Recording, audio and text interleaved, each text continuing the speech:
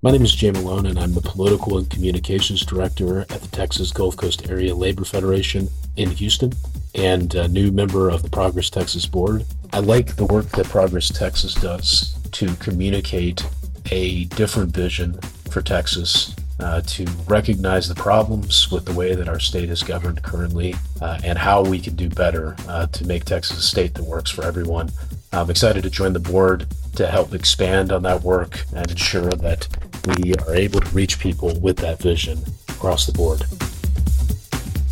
It's Thursday, January 25th, 2024, and this is the Progress Texas Daily Dispatch, rapid response on the breaking news stories Texas progressives need to know. I'm Chris Mosier.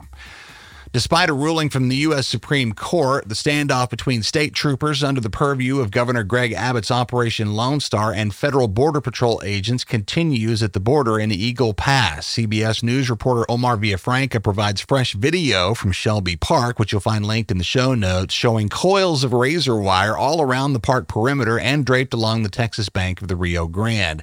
Villafranca points out that federal officials are not actively or systematically clearing the razor wire, and to be specific, the opinion from the Supreme Court holds that they can if they deem it necessary to render aid to migrants in distress. Villafranca also notes an amicable, friendly tone amongst the hundreds of armed officers on the scene, even between those under opposing bosses, while that deadline issued by the Biden administration for full federal access to the park by Friday approaches tomorrow. Let's hope things stay friendly. Or at least friendlier than the anti-federal rhetoric coming from throughout the Republican Party right now, largely calling for defiance and confrontation. Corey McCord at KHOU-TV in Houston writes that Governor Abbott issued a statement yesterday reiterating Texas's right to defend itself against what he calls an invasion at the U.S.-Mexico border, which he blames on President Joe Biden's border policies.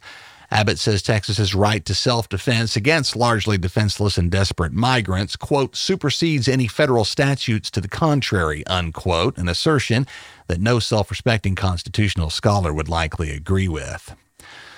Just a couple of months ago, would Kate Cox have imagined that she'd be invited to be a guest of the President of the United States at the State of the Union address? Our guess is no.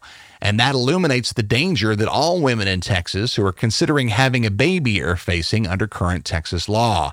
Eleanor Klybanoff, women's health reporter at the Texas Tribune, says First Lady Jill Biden has invited Cox, the 31-year-old Dallas mom who sued to terminate her non-viable pregnancy and eventually had to flee the state to secure desperately needed abortion care, to attend the State of the Union address as her guest in March. White House spokesperson Karine Jean-Pierre said yesterday that the Bidens called Cox over last weekend to thank her for her courage in sharing her story and to invite her to the event. Jean-Pierre elaborating, quote, her story is incredibly powerful, devastating, and it speaks to the moment that we're in now when we talk about women having the right to make these deeply personal decisions about their health care that was taken away by the Supreme Court, unquote. Amanda Zarowski, as you know, another brave voice in the fight for abortion rights in Texas, spoke at a Biden campaign rally on Tuesday. The courage of Texas women looks to be a formidable force in national politics in this all-important election year. And here at Progress Texas, we are super proud. Another one from the Texas Tribune and Patrick Svitek on the fallout of scandalous associations with known neo-Nazis and Hitler stands by a prominent ultra-conservative political action committee. According to a campaign finance report posted yesterday, notorious West Texas oil billionaires and Christian nationalist crusaders Tim Dunn and Ferris Wilkes have poured $2 million more of their petroleum dollars into a new group they've named Texans United for a Conservative Majority that has already begun spending against Texas House Republicans who dared support the impeachment of Attorney General Ken Paxton last year. This new project is a spinoff of Defend Texas Liberty, the PAC that came under fire back in October after Texas Tribune reporting revealed that its then president, former Republican State Rep Jonathan Stickland, had hosted notorious white supremacist and Hitler admirer Nick Fuentes for nearly 7 hours at his office in Fort Worth. Early beneficiaries of this new PAC include hard right-wingers David Covey, who's running against House Speaker Dade Phelan in Beaumont, and Andy Hopper, taking on Representative Lynn Stuckey in Denton. Democrats should be doing all they can to take advantage of the bitter division in the opposing party in these districts. We got some encouraging news yesterday from Becky Bullard, communications manager for the Lone Star chapter of the Sierra Club and a frequent guest on this podcast feed. In a press release, we learned that the Sierra Club has been lobbying the Texas Parks and Wildlife Department to delay a meeting which was scheduled for today, at which the agency had planned to vote on a proposed land exchange involving Elon Musk's SpaceX company.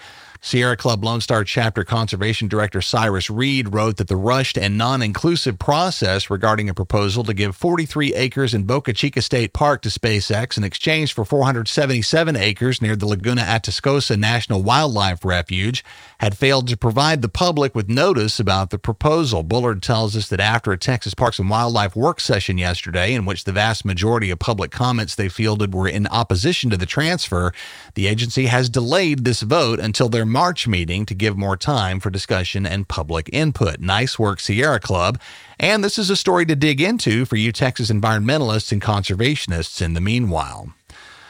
New developments in the case of a Texas high school junior locked in battle with his local school district over his traditional hairstyle, the exact situation that the recently enacted Crown Act was designed to diffuse. From NBC News, a judge ordered yesterday that a trial be held next month to determine whether 18-year-old junior Daryl George can continue being punished by Barbers Hill High School in Mont Belvieu near Houston for refusing to change a hairstyle he and his family say is protected by that new state law. As we've told you, the district has doubled down over the length of George's hair, essentially destroying a Texas kid's education over a technicality. He's not been allowed to attend his regular classes at Barbers Hill High School since the end of last August. Instead, Daryl's been confined to in-school suspension or relegated to an off-site disciplinary program. State District Judge Chap Kane III has set a February 22nd trial in a lawsuit filed by the school district regarding whether its dress code restrictions limiting the length of boys' hair violates the Crown Act, which took effect in September. The new law prohibits race-based hair discrimination and bars employers and schools from penalizing people because of hair texture or hairstyles, including afros, braids, dreadlocks, twists, or bantu knots. Daryl's mom, Dorisha George, says she's disappointed that Judge Kane didn't consider granting a temporary restraining order, which would have halted her son's punishment and allowed him back to class until next month's trial. The effects of the elimination of diversity, equity, and inclusion offices at Texas public colleges are just beginning to manifest. Kelsey Sanchez at KVUE-TV in Austin says at the University of Texas in Austin, students preparing to graduate in May have learned that cultural graduation ceremonies will no longer take place at UT, as the DEI ban forced the university's Multicultural Engagement Center, or MEC, to close its doors. The MEC was the center of 6 university-sponsored student groups: African American Affairs, the Asian Desi Pacific Islander American Collective, the Latino Leadership Council, the Native American and Indigenous Collective, Queer People of Color and Allies, and Students for Equity and Diversity. UT Associate Professor David DeMatthews encourages Texas college students not to take this lying down, saying, quote, "It's important for them to organize, to use their voice, to be active in politics, to not accept the status quo," unquote, and amen. Which takes us to little old Gainesville, Texas, north of Dallas, where an important fight over the right to stand up and protest is unfolding. Garrett Stringfellow at KXII Texoma says 3 Gainesville residents peacefully demonstrating for the removal of a Confederate statue at the Cook County Courthouse in 2020 were arrested simply for stepping off a sidewalk and into a street. They were charged with obstruction of a highway or other passageway and sentenced to a week in jail and thousands of dollars in fines. Those ridiculous convictions were upheld by the 7th Court of Appeals in Amarillo last November. Attorney Savannah Kumar and the American Civil Liberties Union of Texas have filed a petition to ask Texas's Court of Criminal Appeals to review the case and ultimately reverse the previous conviction. Kumar says, quote, "No Texan should be facing jail time for simply exercising that basic and fundamental right to protest, which has been at the bedrock of our democracy throughout America's history," unquote. This is a case with implications reaching far beyond the Gainesville city limits. We're big fans of the Texas Tribune here at Progress Texas, and we cite their terrific work here regularly. Lena Fisher at the Austin Chronicle writes that just under 6 months after the Trib weathered its first ever round of layoffs, staff announced yesterday that they are unionizing with the News Guild CWA and asked for voluntary recognition from management by January 31st. Well, a mere 15 minutes later, Texas Tribune CEO Sonal Shah sent an email to staff writing, quote, "Our response is simple. If Tribune employees want to be represented by a union, we will respect their right to representation. We respect our colleagues' right to collectively bargain," unquote. Organizers at the Trib are looking to preserve benefits they currently enjoy, in stark contrast to other newsrooms like the Austin American-Statesman, where similar organizing is happening in reaction to untenable working conditions and tense relationships with management.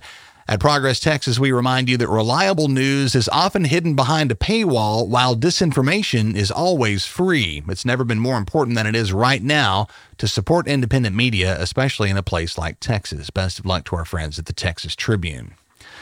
Again, 2 live events of interest are coming up this weekend for Texas progressives. First up in DFW, Progress Texas is co-hosting the upcoming U.S. Congressional District 24 and Texas Senate District 16 candidate forums in collaboration with the Student Government Association of Dallas College Richland Campus, Richardson Area Democrats, and other great regional clubs. Join us on Saturday, January 27th at 2 p.m. at the Fannin Performance Hall to hear from incumbent State Senator Nathan Johnson and challenger State Representative Victoria Niave Criado, followed by congressional candidates Francine Lee and Sam Epler, who are both looking to challenge incumbent Republican Beth Van Dyne. All this is underway at 2 p.m. Saturday. Make sure and stop by the Progress Texas info booth and grab the merch to match your progressive values. And a correction from yesterday on the second event, which is not happening on Saturday, but rather on Sunday, January 28th.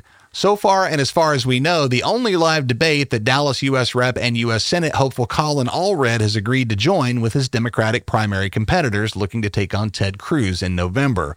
This debate is happening in Austin on Sunday at 2 p.m. as part of the Texas AFL-CIO's COPE convention and will feature Allred, San Antonio State Senator Roland Gutierrez, and State House Rep. Carl Sherman of DeSoto. Look for live streaming on multiple platforms, and Progress Texas will be on site to record the event. We plan to publish that recording on this podcast feed by next Monday. See the link in the show notes for details. You have options in picking the most progressive candidate in all your contested primaries, and Progress Texas is here to help. Whether you're a fan of Progress Texas for our great podcasts, our handy and popular digital voter guides, or our great-looking and easy-to-understand GoVoteTexas.org website that in English and Spanish helps Texans navigate registering and voting, or maybe all of the above and more, you can support our work during Amplify Austin, and early giving is now underway. No matter where you live, you can donate and sign up to be a fundraising champion to help us shape positive messaging for the issues you care about. We're eligible for prizes, including most unique donors, so know that donations of any amount will help in a big way, and thanks in advance. That's the Progress Texas Daily Dispatch for this Thursday, January 25th, 2024. Links to all these original stories can be found in our show notes. Progress Texas is a nonprofit rapid response media organization promoting progressive messages and actions. While campaigns come and go, we're the permanent home for progressive media and action in the Lone Star State. Find our web store and other ways to support our ongoing mission at ProgressTexas.org. I'm Chris Mosier. Thanks so much for listening. Have a great day, and we'll see you again tomorrow morning.